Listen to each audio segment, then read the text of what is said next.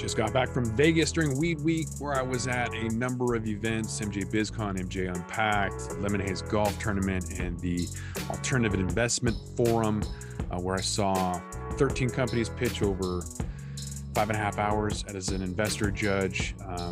Some of those coming from Peru and Canada, Europe, US, all over the place.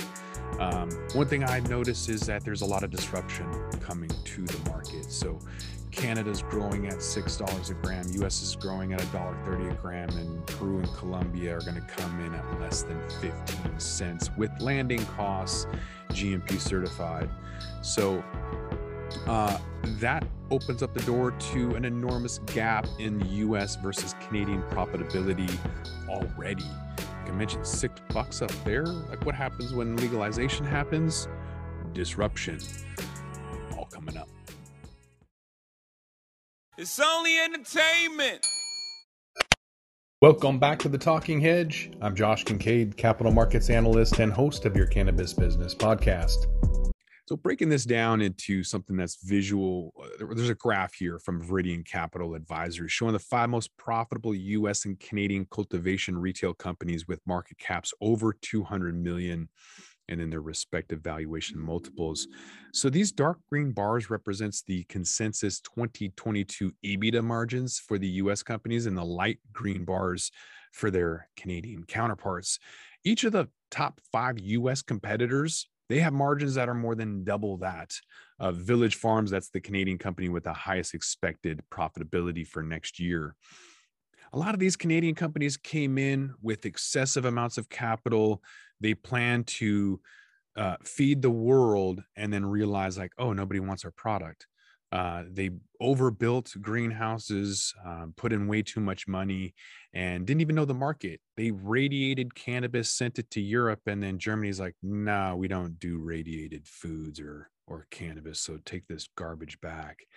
The poop soup, that they were trying to put out there for concentrates, nobody wanted that garbage. So Aurora had to write off $1 billion.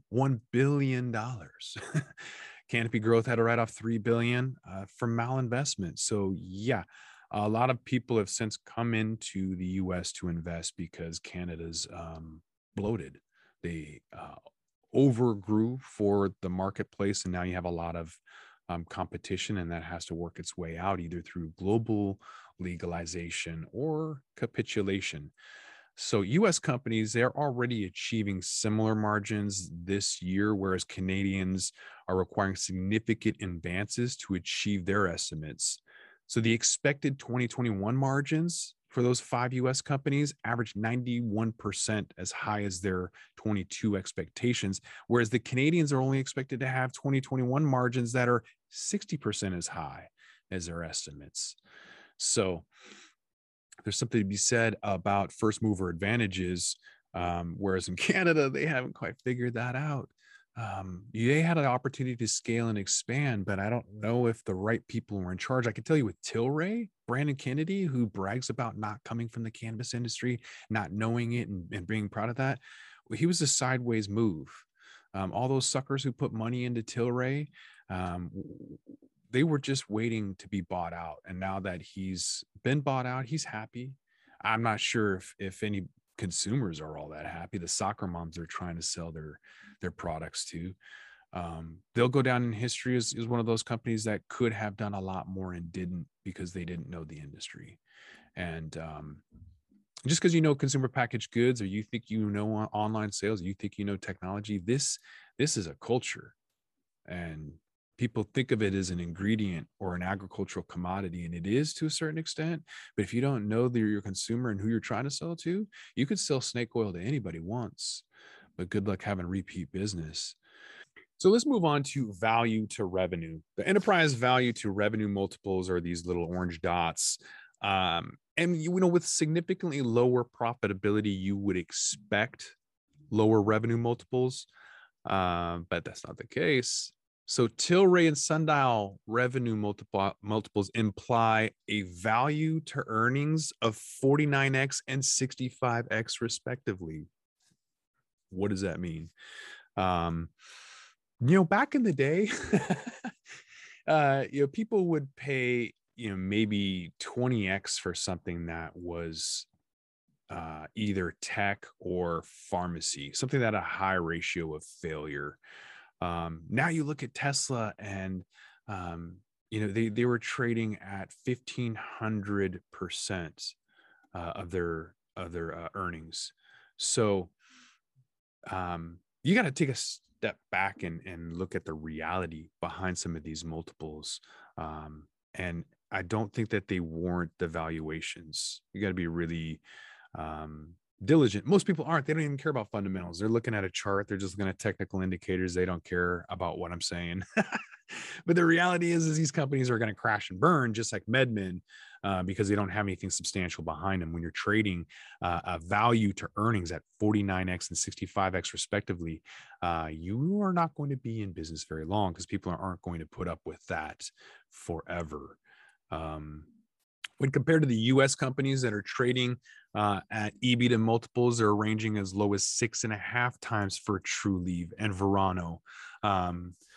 You look at a high of 13x for GTI. Canadians trade at a range of 14 to 65x. Why in the world would you put your money up there?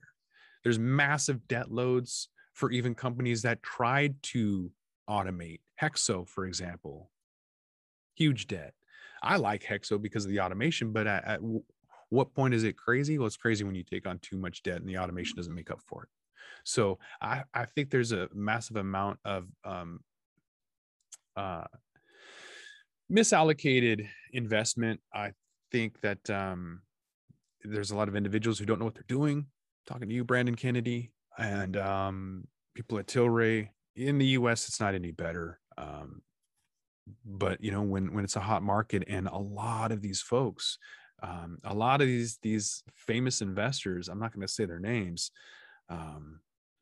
but they don't do due diligence. They're lucky.